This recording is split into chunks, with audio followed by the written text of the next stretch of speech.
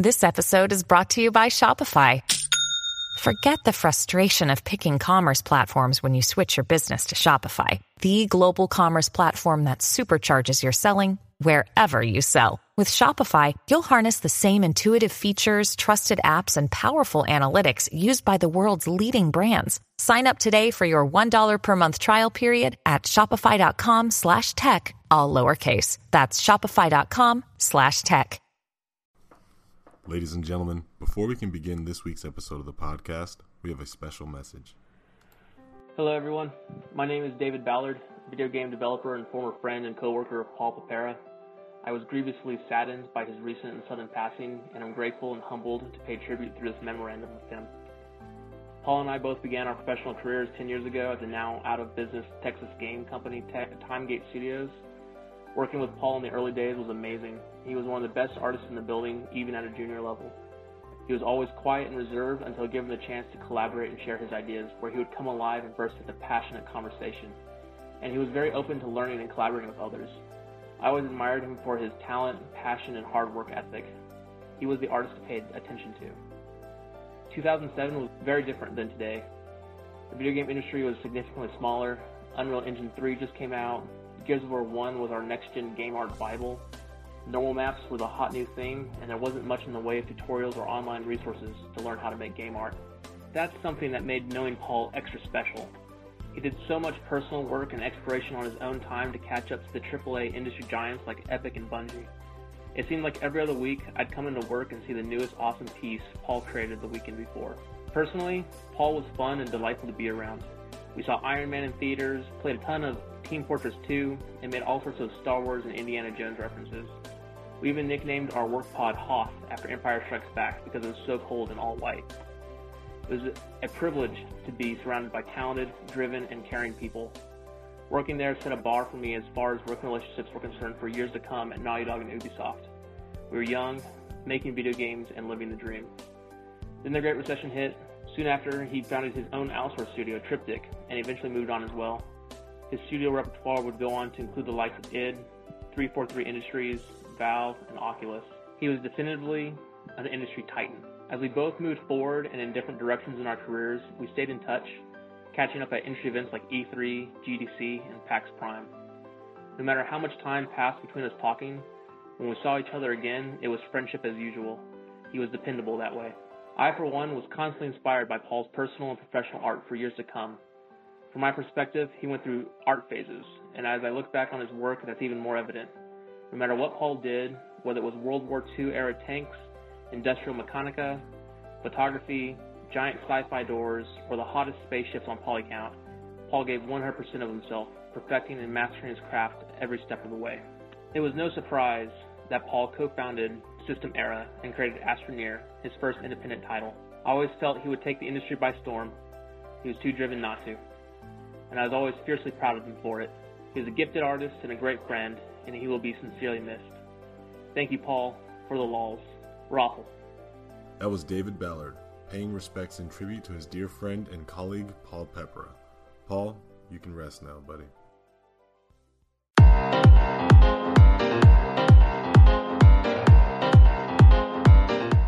Ladies and gentlemen, boys and girls, you know the voice, you know the time. It's Larry Charles, one half of the Game Dev Unchained podcast team, the #1 podcast about video game development and the lifestyle thereof. With me this week to help co-host the episode, it's the man responsible for all the mocap from the Super Nintendo Batman Returns game, Mr. Brandon Pham. Hey, what's up, everybody? Swiping a sweat off my brow. This is Brandon Pham with a very special guest, Kirill Tokarev. Is that right? Yeah, that is correct. Bam! How's it going? How you doing? Hey guys, good. Dude, Brandon, I must say your reading is like impeccable now. I'm getting better at reading names, yes. Well, Kirill, thank you so much for joining us this Thank you for inviting me. Yeah, and well, Kirill, before I go into any specific, I'm going to allow yourself to introduce yourself and kind of give us, our audience, a little background of what you do here. So I'm an editor-in-chief and sort of the main writer and the main person managing everything at 80.lv. which is known as 80 Level. This is a game development website, mostly for 3D folk. So for guys who are doing 3D production, textures, materials, sculpts, and so on and so forth. We've been around like for a couple of years already, but I think it's just, maybe this year we're finally starting to gain some ground and get more of the readership. Yeah, Kirill, I think you're just putting it modestly. Like gaining some ground. I'm thinking you guys are taking the industry by storm. Yeah, 80 man. level to me is like, and Larry has coined this term, and I think it's coming true. The Kotaku of game development. It's like everyone at my work is always talking about it. Students that I teach are always referencing it. It's a big deal. Thank you. I really appreciate it. Dude, there's not a day I'm on Facebook without seeing something from 80.lv. So that is because of me. I post on Facebook. All those ads. Well, it's my work. Yes, my doing. Yes, at least speaking of, having all those exposure, like I'm pretty sure you didn't just pop up one day with such a great site gaining traction. Like where did your career all begin? Like when did it all start? Yeah, that's a great question. So good things never start like from nothing. Before you have a good thing, you have to do 100 of bad things or something like that. So I started as a game journalist, I would say. So I was writing all those reviews, previews that people like to argue about in the comments and the internet, saying that you don't understand games. So I've been doing this like for a while in Ukraine and Russia. I was also an editor in one magazine, like a features editor, writing those long pages about developers. And I was just reviewing games for fun. It was a very interesting gig, but unfortunately, the situation changed, and you couldn't earn like money with it anymore, unfortunately. And most of the like paper magazines, they closed with the introduction of when the internet came, basically, and destroyed everything. So and I was doing after that some marketing writing. So I was doing marketing blogs and stuff like that for various companies. And there was one company which is called Exola. They're basically doing sort of publishing, distribution, and payments for video games. They work with big companies like Ubisoft, like Valve, and so on, like Epic Games as well.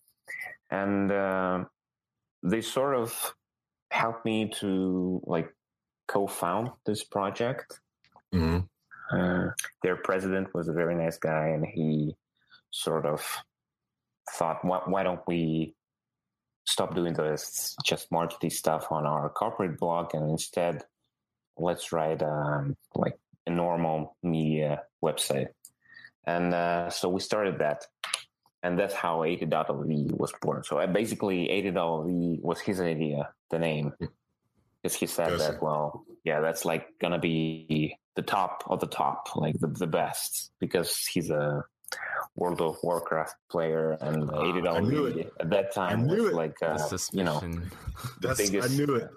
highest level. But then when we were talking about it, when we already bought, I think the domain name, we figure out that it's kind of the level cap is higher now, so we have to go. But anyway, we stick to that. Yeah, because it's sort of like it's vintage name. Yeah. Yeah. When I first was introduced to your site, I was like, 80 level. I was like, oh, I bet you these guys play WoW. I thought it was like a tip of the hat to WoW. But also, what's funny is you said that, not everything happens on the first try, that you guys kind of went through some iterations, or you in your life. So kind of funny speaking, 80.lv, from the start, did you know it was going to be about like helping game developers expose processes and show workflows and things like that? Or was there like 1.lv through 79.lv where you tried different types of journalism first before you settled on what your niche is right now? Yeah. So Another great question. Yes, we did go through a number of like iterations, right? So we didn't really know what's it going to write about. We'll just look at like what websites are writing right now, like Gamasutra, Game Industry, some others, and most of them are very like business oriented, I would say. So we started writing about business. We thought that this whole thing about like VentureBeat does it, right? Mm-hmm. Writing about like sales and like what platform is going to be the hot platform, what platform is not going to be a hot platform, and stuff like that it's going to catch up and so on. But in my understanding, this kind of market is already pretty filled, so there's nothing much you can say. You can just do rewrites and stuff like that, so which is not very interesting to read, and it's not very useful for the user. So, and in my understanding, if you want to do like a good product, you have to do something that is like beneficial to the community, do something that is useful. Mm-hmm. And this was what the first thing, like for me, the motto for $80. And the second one, I guess, was doing something exclusive.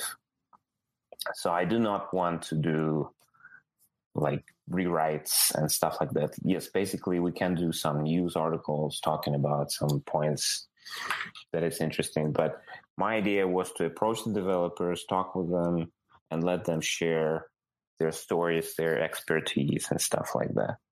Mm-hmm. So those are like the two principles that sort of formed our idea of how it's going to work. And then we started working. But again, we didn't have this clear understanding that we're going to write about like production. Like we didn't understand we're going to write about like 3D.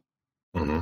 I guess guys who are like from Polycount or 3D Total are laughing their socks off right now, but we didn't really see that as a interesting market for us. But for me personally, that was very interesting because I've been doing some of 3D way back, like when I was still in school or something like that. And I was always fascinated by how they're building the worlds, how they're doing the level editors. I mean, I think every video gamer did any like messed with the build engine for Duke Nukem 3D, like back in the day, or the Quake engine and so on and so forth. So I did that a lot. Mm-hmm. And I was very interested in level design in particular. So while I was still doing the corporate blog gig, I kind of connected with a couple of level designers. Back then it was an artist as well from Russia, and they're very talented. They were doing like great work, and we started talking. Like we did interviews the same way. We talked about like low poly. We talked about ways you can approach like digital art right now. And gradually I started to understand that the whole market, the whole like production changed so much. Like I haven't been following like for a while, but it changed incredibly. Yeah. Like the kind of tools that are available for people right now just were unthinkable, like even like 5 or 10 years ago. Yeah. The introduction of tools like ZBrush or Substance Designer. Yeah, that's a big one right there. Or like photogrammetry tools like Megascans library, for example, or Houdini. Yeah. I mean, Houdini was here like for a while, but they are making this jump into games right now, like the last couple of years. And I kind of saw a lot of potential there. So I saw a lot of those great tools and a lot of people who are using it, and they're building wonderful stuff with it. So I thought, why don't we go in that direction? And for me personally, it was sort of like a personal choice. Mm-hmm. I didn't have like much guidance in terms of like content policy of what we should or shouldn't write about. So I had my freedom here. So I decided, why don't we approach some artists and try to talk with them? That is another funny story. So back in the day when I was still doing the like interviews for paper magazines, approaching developers was kind of a very big deal. You couldn't just go and, talk with the developer. You had to go to a PR guy who's gonna send him some questions. He's gonna cut your questions, and then he's gonna send it to the developer, and developer is gonna give you very generic, markety, kind of answers. Like he's copied it from a press release or something. Did they ever just give you a sheet like, here, these are the questions you can ask, and you look at it like, why does your game look so good? Exactly. Why is your game so awesome? There wasn't much freedom there in terms of what I can ask and what they can answer. Mm-hmm. So I thought at first that it was going to be a very tough job because people won't answer me. Mm-hmm. But then I started talking, and I went on Polycount and the other forums like MapCore, and I started talking with people, started just following what they're discussing. And I thought that, well, the whole discussion is very open. People are very open. They're sharing their techniques. They're talking about the tools. They're talking with newcomers or with professionals. So it's not a very close environment. So I decided, well, what the hell? I'm going to just start writing emails. And I wrote a couple of emails. I think one of them was a student who was doing just environmental work. And he had this beautiful scene with a lighthouse and an old car. And it looked like almost like a movie. Very nice quality. And it was all done in real time in Unreal Engine. And at first I thought, well, this is basically impossible. Come on. Nobody can do that. And then we started talking. I asked him questions about the production, what kind of tools he used, how he approached it. And he did this wonderful interview, which was very detailed. And we kind of published it. And then suddenly, from nowhere, we've seen a huge surge in views. Mm. People were very interested in it. And I'm not sure at that moment that those were 3D people. But I guess readers were just interested to learn about how games are actually made. And from that point, I kind of got more brave, I would say, and I started writing more emails to just basically everybody, every guy out there the work I liked or the environment I fancied. I just emailed the author and asked, well, why don't we talk about it? Why don't you discuss more the peculiar things that you've used there? What tools have you used? How did you use them? How did you apply them? And then I started digging in the software myself, discovering all that wonderful stuff that is available to people right now, and which was, again, unthinkable a couple of years ago even. And that's how it all went, I guess. Yeah. There's a few things that, of course, you did completely right at the right time, but a lot of strategic, I would say surgic precisions, right? So like anything that is successful, you did the marketing research of what you were interested in, and at the same time there was a need for it. Speaking from the environment side of things, there were websites and stuff that served some kind of purpose for the environment guys to look at. You're talking about the forums mostly, Polycount, 3D Total, all these different sites. But most of it is a work in progress type of forum. You would see a beautiful image and you go through it and it's pages after pages of bad comments and then some really good comments that is from a professional giving some good tips, and you had to dig through all this. So for a while, and which is really odd, right? You would think the environment guys would have a more not purposeful, I would say more attention towards what we do, because the character guy, the character community had all these ZBrush, they had these Dominance War type of competitions. Everybody loved characters, everybody loved breaking down characters, but there was a hole for the environment guys, and we had to kind of just revert to forums to kind of check out techniques. And within the last 2 years there was a huge surge because of 80 level, and it had that magazine treatment of breaking down an environment. Like it's not, it has the right questions. The artist is very thorough. And for a while, the written form was kind of ignored. Like everyone kind of reverts or tries to like push the video form of tutorials. But a lot of those, it's hard, even for me, to just scan through and get to what I want to know. Scrolling down a page that is written down is still, to me, the most preferred way for me to like just get to what I want. You know, what exactly did you do? It's a lot faster than trying to script through something. Oh shit, I missed. Go back. Oh shit, I missed. All right. Control F is a powerful tool. Yeah. Yeah, I guess so. Yeah. Yeah. But So from the environment art, at least community, we thank you very much because we've been waiting for something like 80 level for a long time.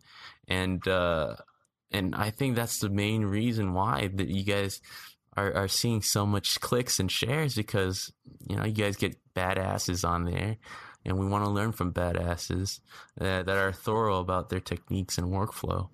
Yeah, it's actually funny. I didn't think that like environmental art was kind of neglected, let's say, like by the press and like basically the production people. Like everybody was, you were absolutely right. Everybody was talking about characters and what kind of posture the character should get. I mean, I've been subscription to like 3D magazine and others, and most of they are centered around characters or very, very powerful like CGI, like Pixar does or something like that.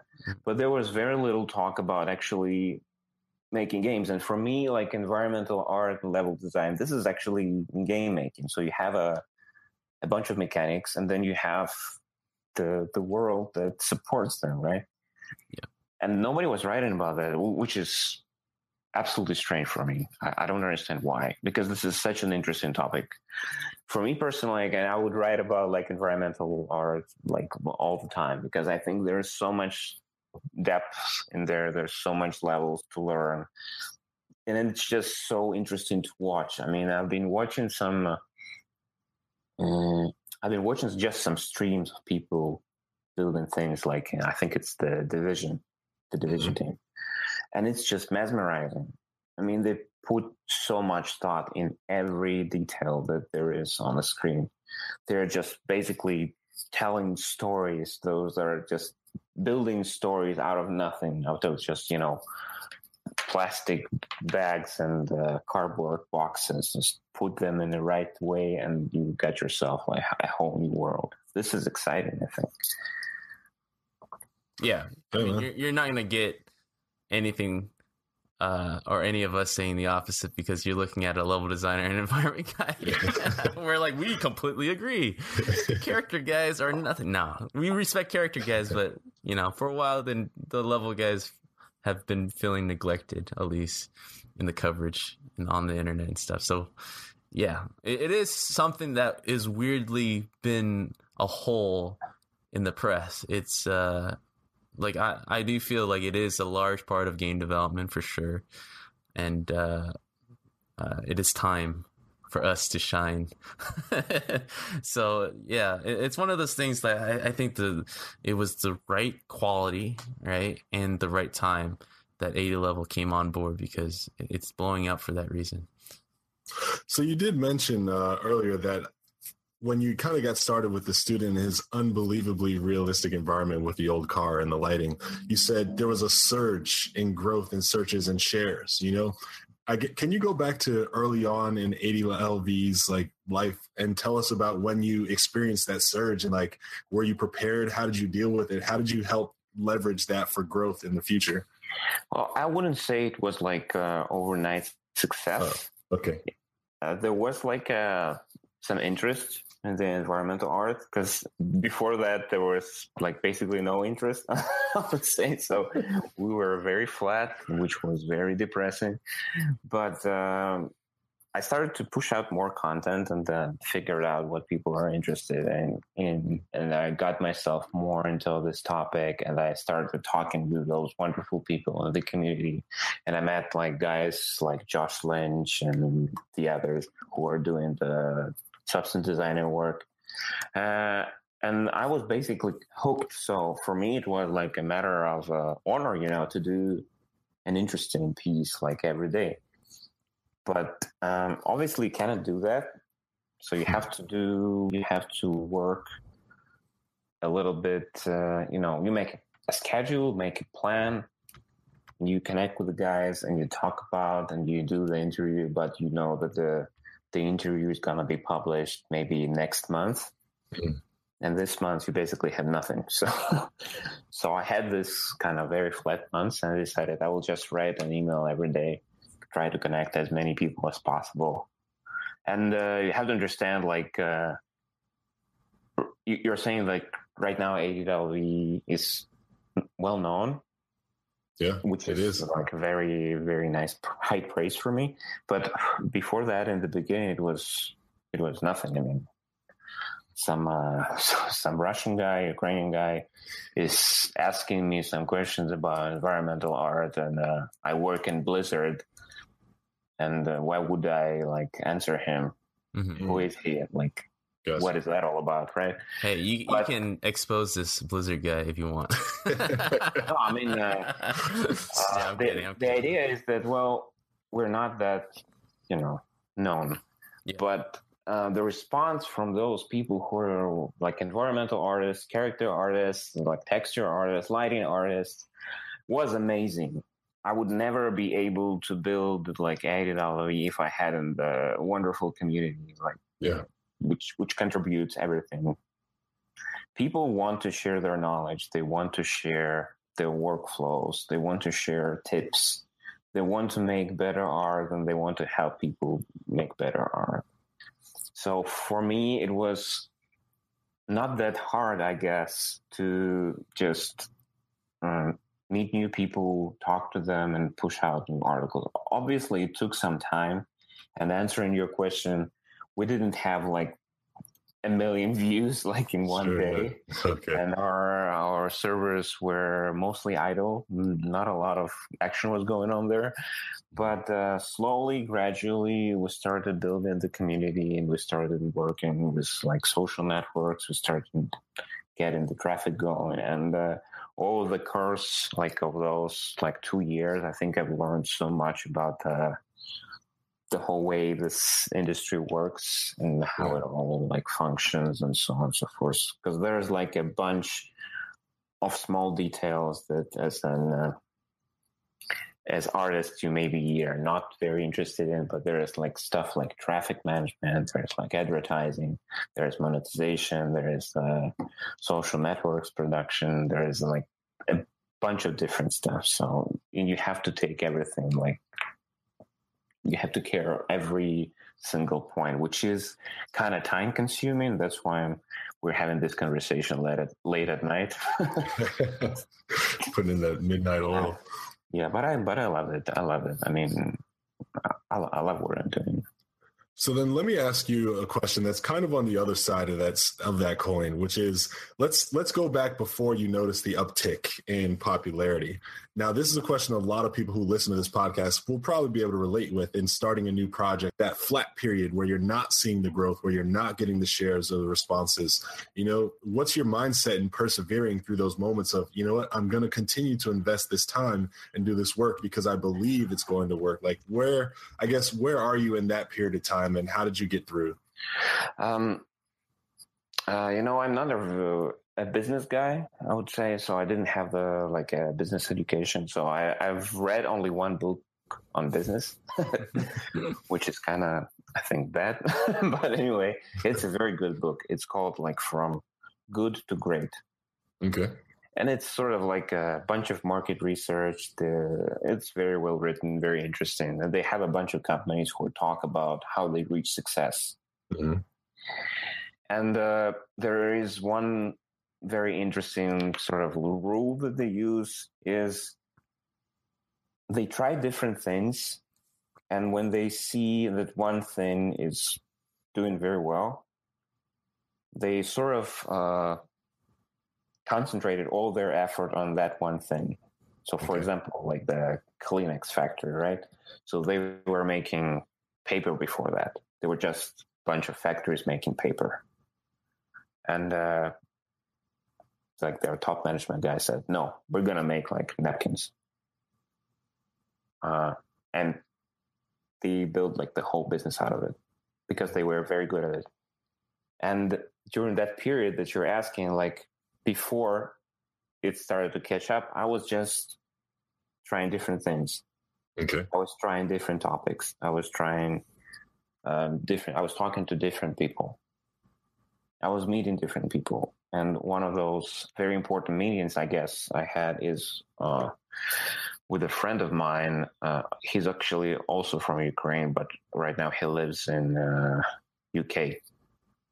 And he sort of introduced me to Unreal Engine.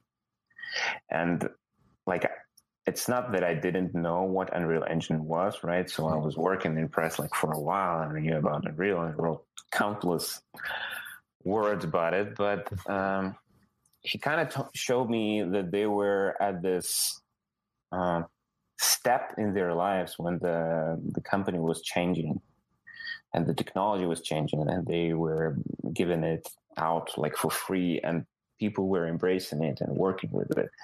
And I kind of thought that it was very interesting and sort of very unusual, because I was used to the idea that an engine like that would cost you $1 million. Yeah, $1 million, or maybe like 100,000 to get just a generic license and start working on a project. So if that some student like from Colorado somewhere is gonna start building his project in Unreal Engine, and he will have this crazy kind of environment that you would never see, like even in a game, because it was like super top notch, right? And that's what kind of got me interested. And I started, picking up different topics. I went from game technology to game engines. And then I thought about what kind of tools are you actually using with game engines? What are you working with? What people are using? And this is how gradually I sort of understood what kind of content policy we should have, what should we write about, what people are interested in, because it's all about the readers for me.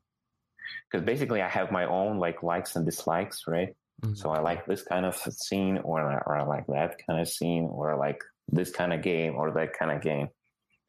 But it's all about what people actually want to learn about.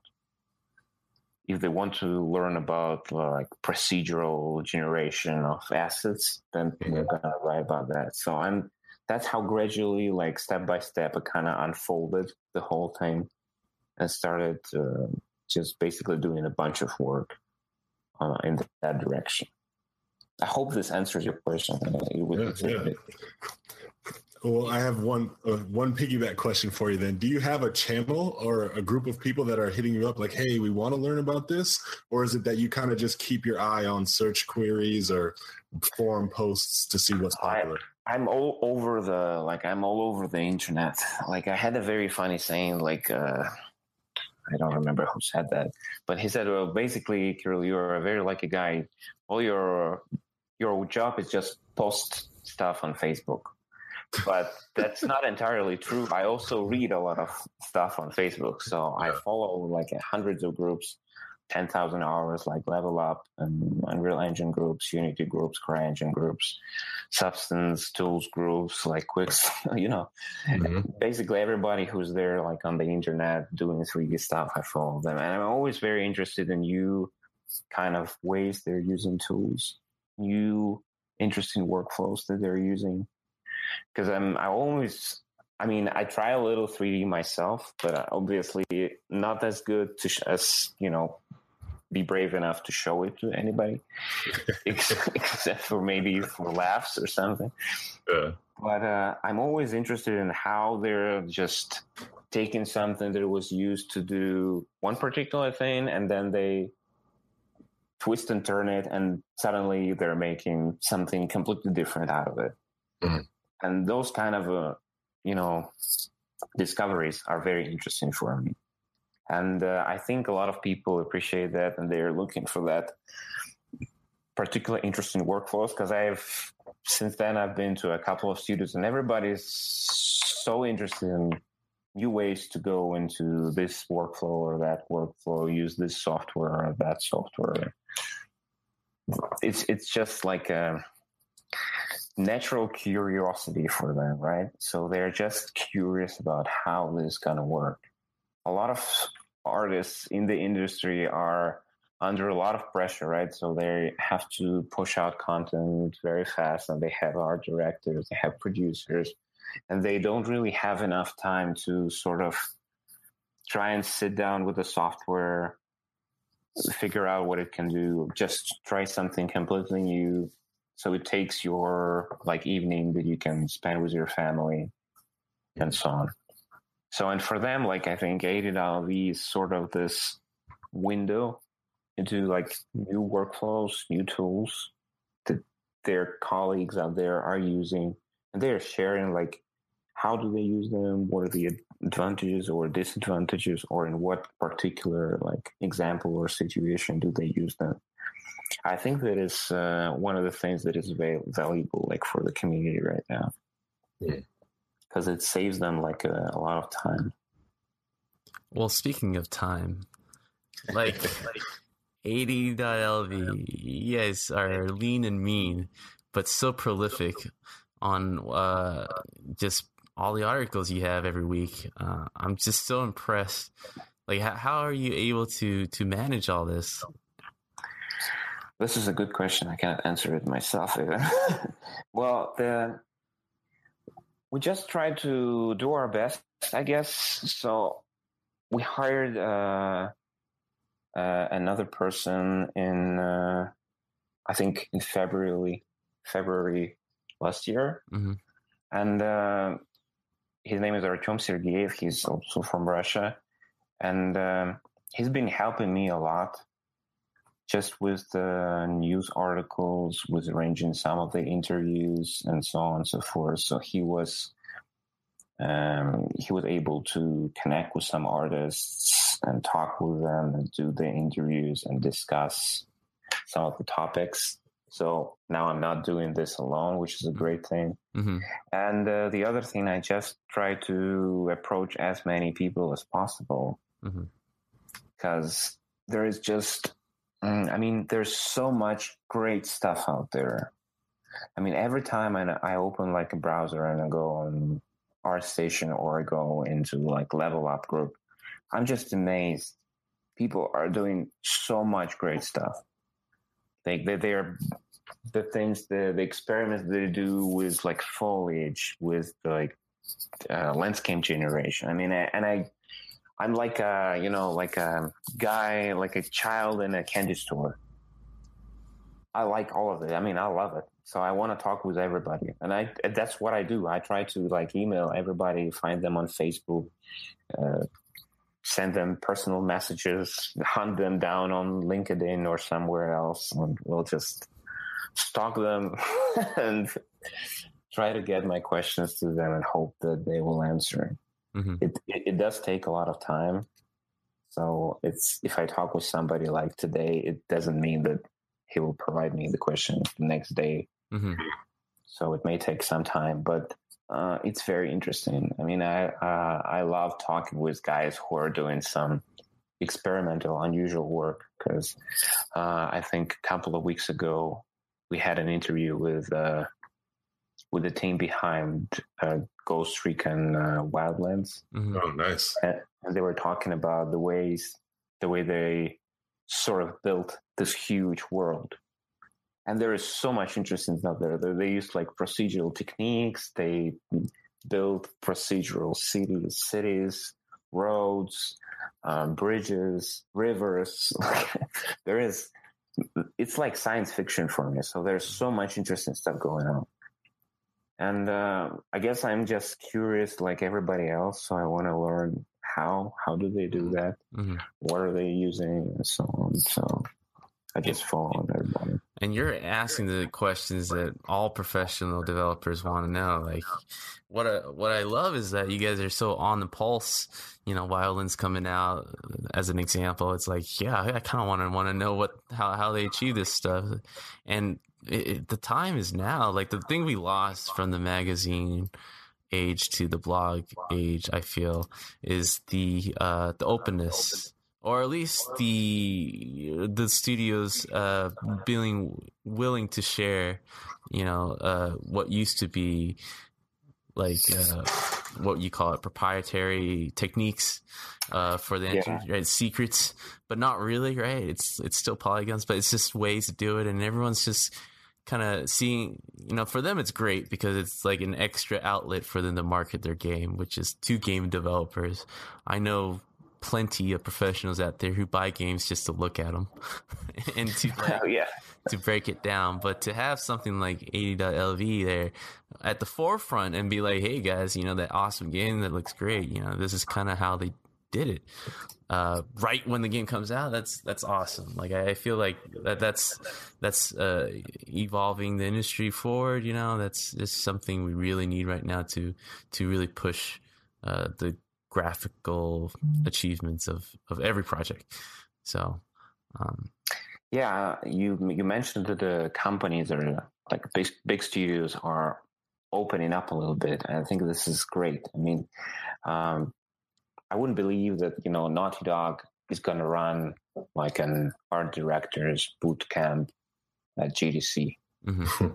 Like that's incredible. Mm-hmm. The things that they're doing there is just crazy. I mean, they're inviting the top of the top, like the best artists out there, and they just talk about how they approach this whole production. And I was like, all the talks are great there.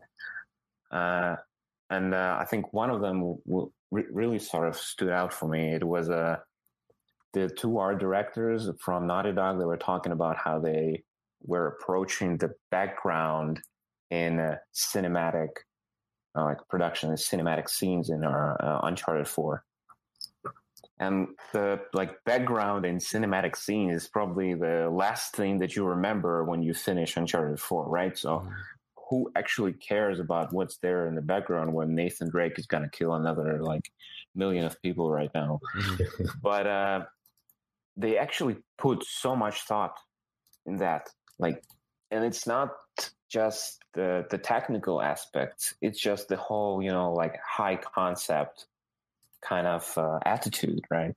So they think about geometrical forms. They think about colors, lights, and so many other stuff. It's incredible, and it's wonderful that they actually share that. To hear people talk about how they developed Lara Croft, right there, then the new version of Lara Croft, that is some revolutionary stuff. Mm-hmm.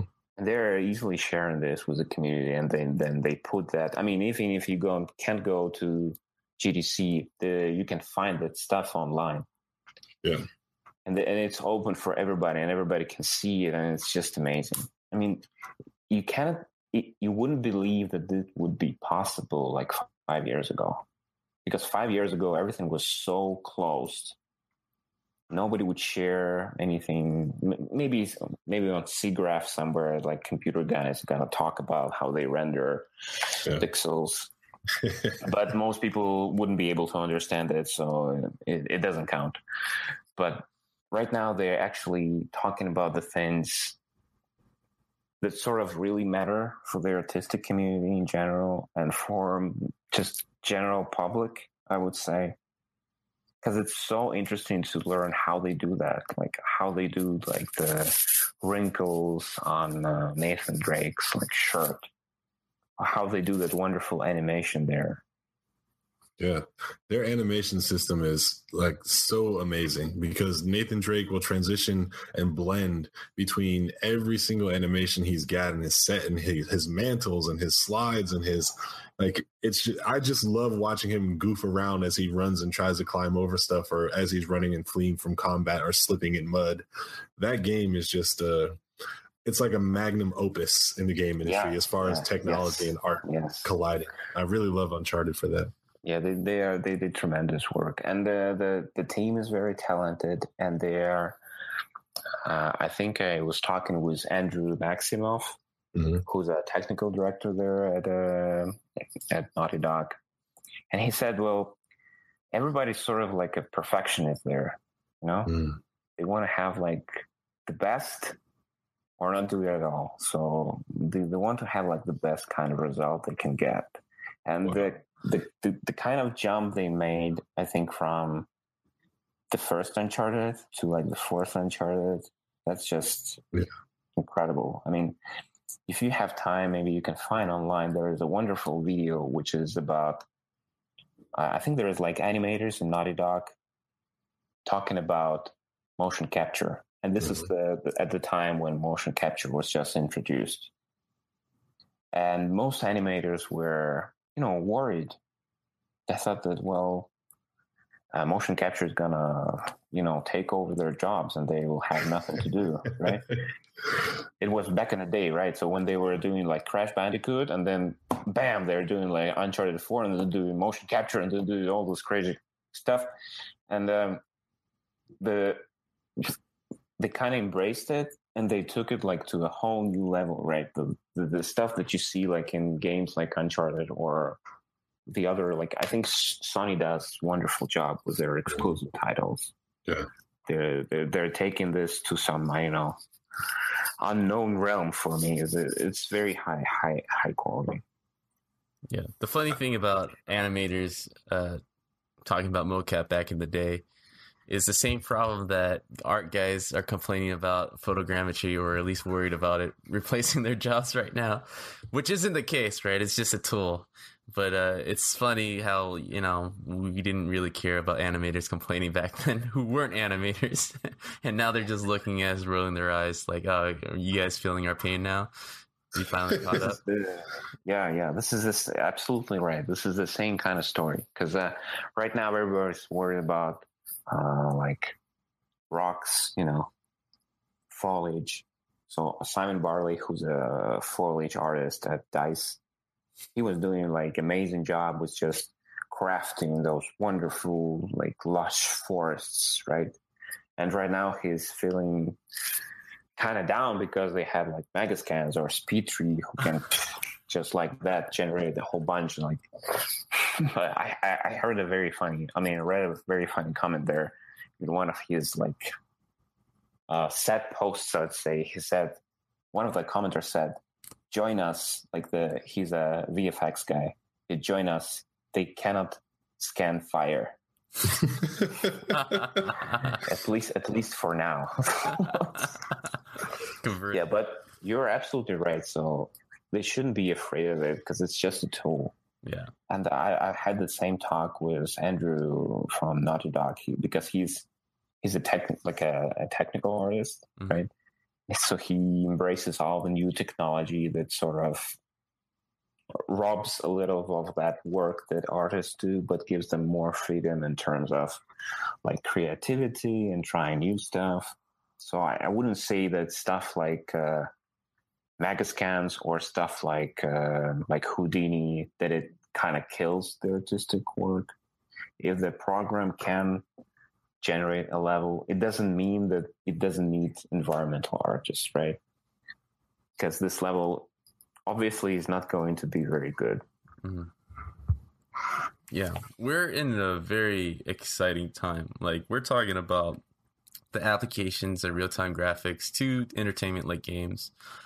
But what we're doing is, especially with you guys at 80.lv, you're promoting this idea of popularizing the techniques of how to achieve real-time graphics, which is the ultimate goal, depending on what kind of project you are, on stylized or realistic. But we want to be getting to the point where hospitals are using VR sets to save lives. Other industries that will be using real-time graphics, and it's the same education that we're trying to promote here.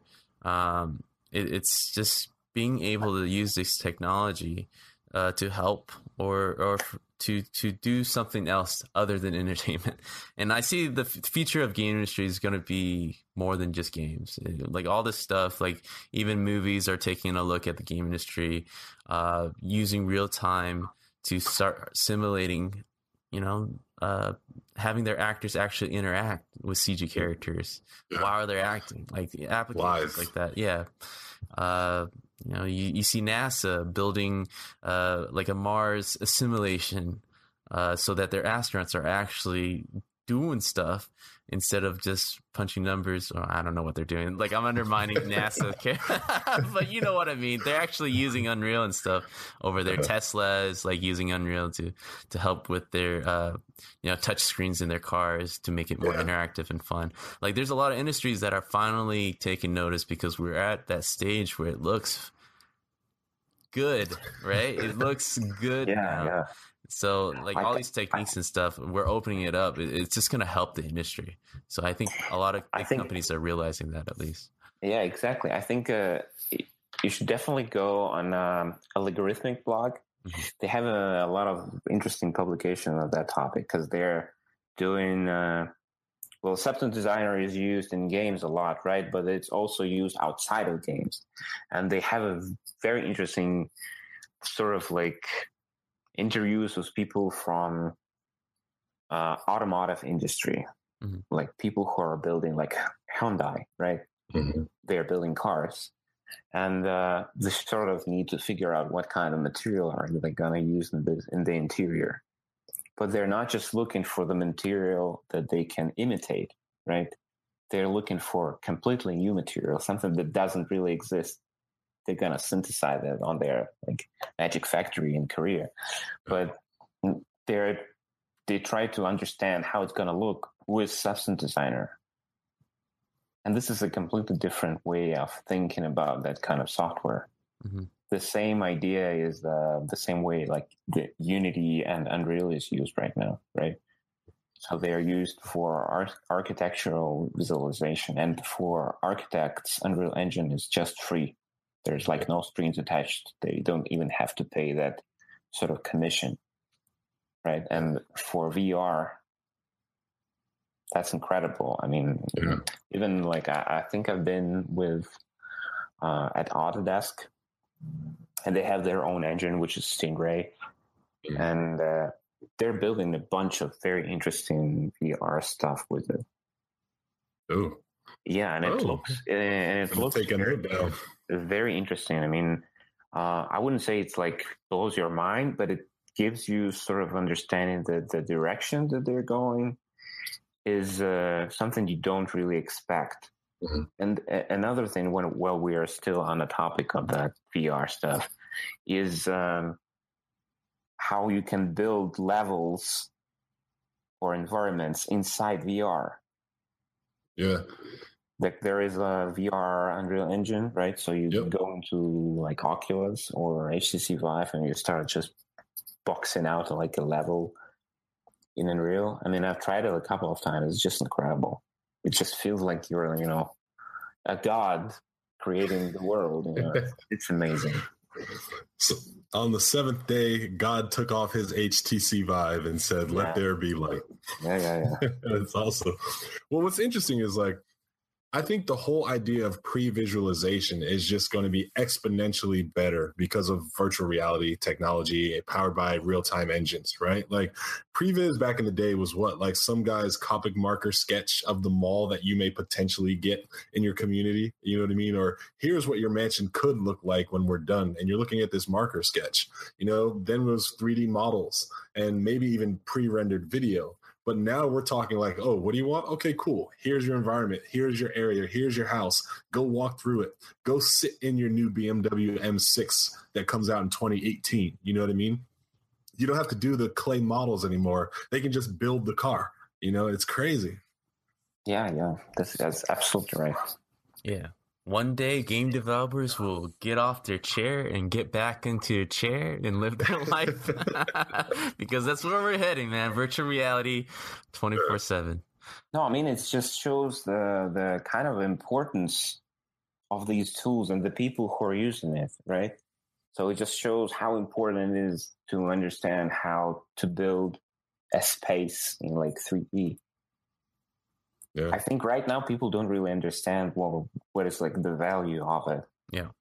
It's still being seen as an entertainment value. But yeah. It's sort of like a game or something like that. But I think in a couple of years when they start really getting into that VR stuff, when Facebook sort of catches on, we're going to see like a completely different way of using it, right? Yeah. Completely different way of building, and it's gonna be awesome. People are gonna take PTO from work to go in the VR world for 2 weeks to take a vacation. Like that's where I see this all And going. it's only going to feel like an hour and a half. Yeah. Total Recall. Oh man, that'd be awesome. Yeah. If I can have a dream for an hour and a half that lasts 2 weeks. But yeah. Well, Kirill, we kind of talked about the past and the present, and you guys are 2 years strong, right? All that you guys talked about, that was 2 years, which doesn't sound too long, but like, I know you don't sleep, so it's like twice the lifetime of most. So where do you feel the next plateau? Like, what is the next stage for you? Oh man, I don't know. It's kind of hard to sort of make predictions in this kind of time. But I think we're just gonna build on what we're strong with, and trying to get into new areas that are out there. So I'm really interested in doing more talks with VFX artists, talking more about like particles and all that stuff, and maybe branching out into new areas of game production. But what I'm inclined to sort of keep is the idea that we want to do exclusive stuff, right? We want to talk with knowledgeable people, and it doesn't mean that they have to have like super games, like, or they have to work at Naughty Dog or like Insomniac. It's just if you are knowledgeable and if you can build some nice stuff, you could be a student, and we're still interested in talking with you. Because I've seen so many talented guys, who are guys and girls, right, who are doing stuff at their like a student project, and their student project looks like a short film from Pixar, and it's all like done in real time, and you can interact and you can jump and run, and it's just amazing. So I just want to keep what we're doing, getting more people on board. Hopefully we'll be able to hire somebody else who can help out with everything, and just push out more and more nice content. I hope you guys do some design stuff, like level design every now and then. It might be good to see some content come through. No, we don't have time for that, Larry. Sorry.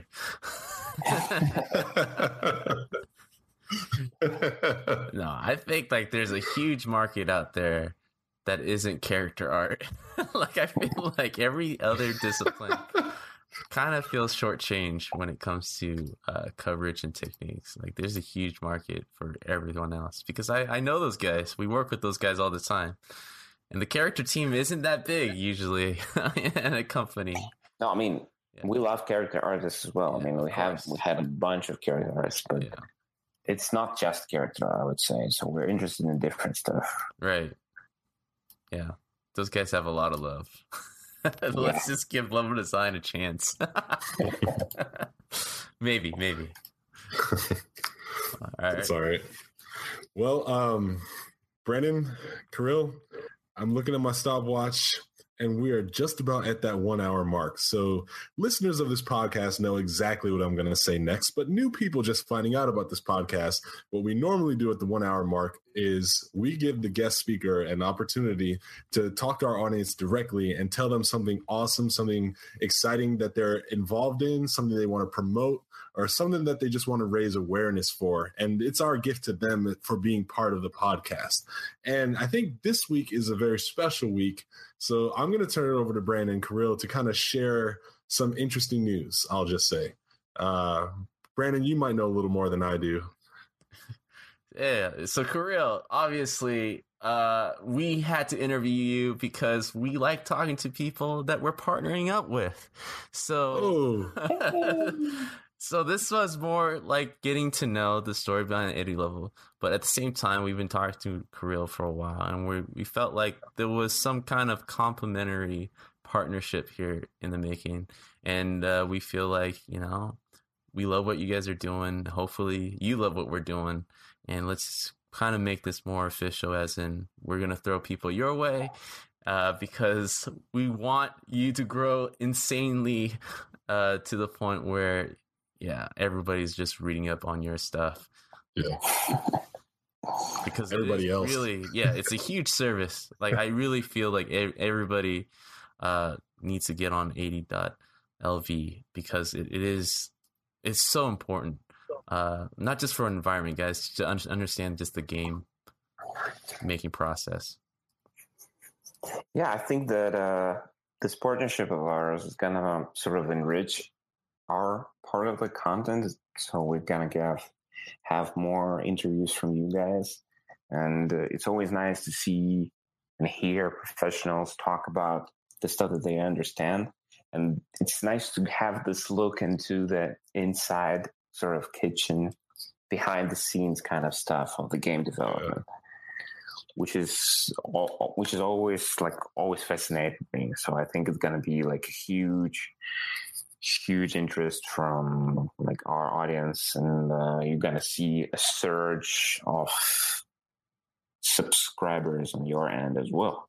Yeah. Well, I mean, before we were pretty much unofficially pushing people to 80.lv because the one thing that we talk about is more about like, I would say we're the social part of a game developer. We kind of talk about people who are professionals or thinking about going AAA or people who want to go indie, either way, students trying to get in the industry. So we're more about the background and the life of the game developer. And, listeners, I was like, why don't you guys talk more about stuff in ZBrush and Substance? Well, dude, there's something already done with that. It's called 80.lv. So go over there and we're going to just check them out. Yeah. And when you want to listen to how that guy made that scene and how he felt about it, you go to us and you listen to us talk about it. In the intro, I clearly say the lifestyle of, not the tutorials of. Yes, exactly. But it's all good. It's all good. Exactly. So we're so happy that we're partnering up with you guys, and I see a lot of great things. I see a lot of things that's just going to help with everybody in the industry. Definitely. And I like you guys. So next time we're all together, beer's on me. All right. You hear that? And that's including you too, audience. Anyone listening, next time you see me. Yeah. Next time you see me. Yeah, exactly. Yeah. Anyway, well, it's been an hour. It's been fun. Go ahead and hit pause. The podcast is done. My name is Larry Charles. Thank you for listening. Good night. This is Brandon Pham. Thank you for joining us this week. See you guys next time. I guess bye. Yes. If you enjoyed this podcast and you want to stay in touch or continue to follow our developments, then you need to go to facebook.com/GameDevUnchained and drop a like and stay in touch. You can also get the direct feed for this podcast on SoundCloud.com/GameDevUnchained.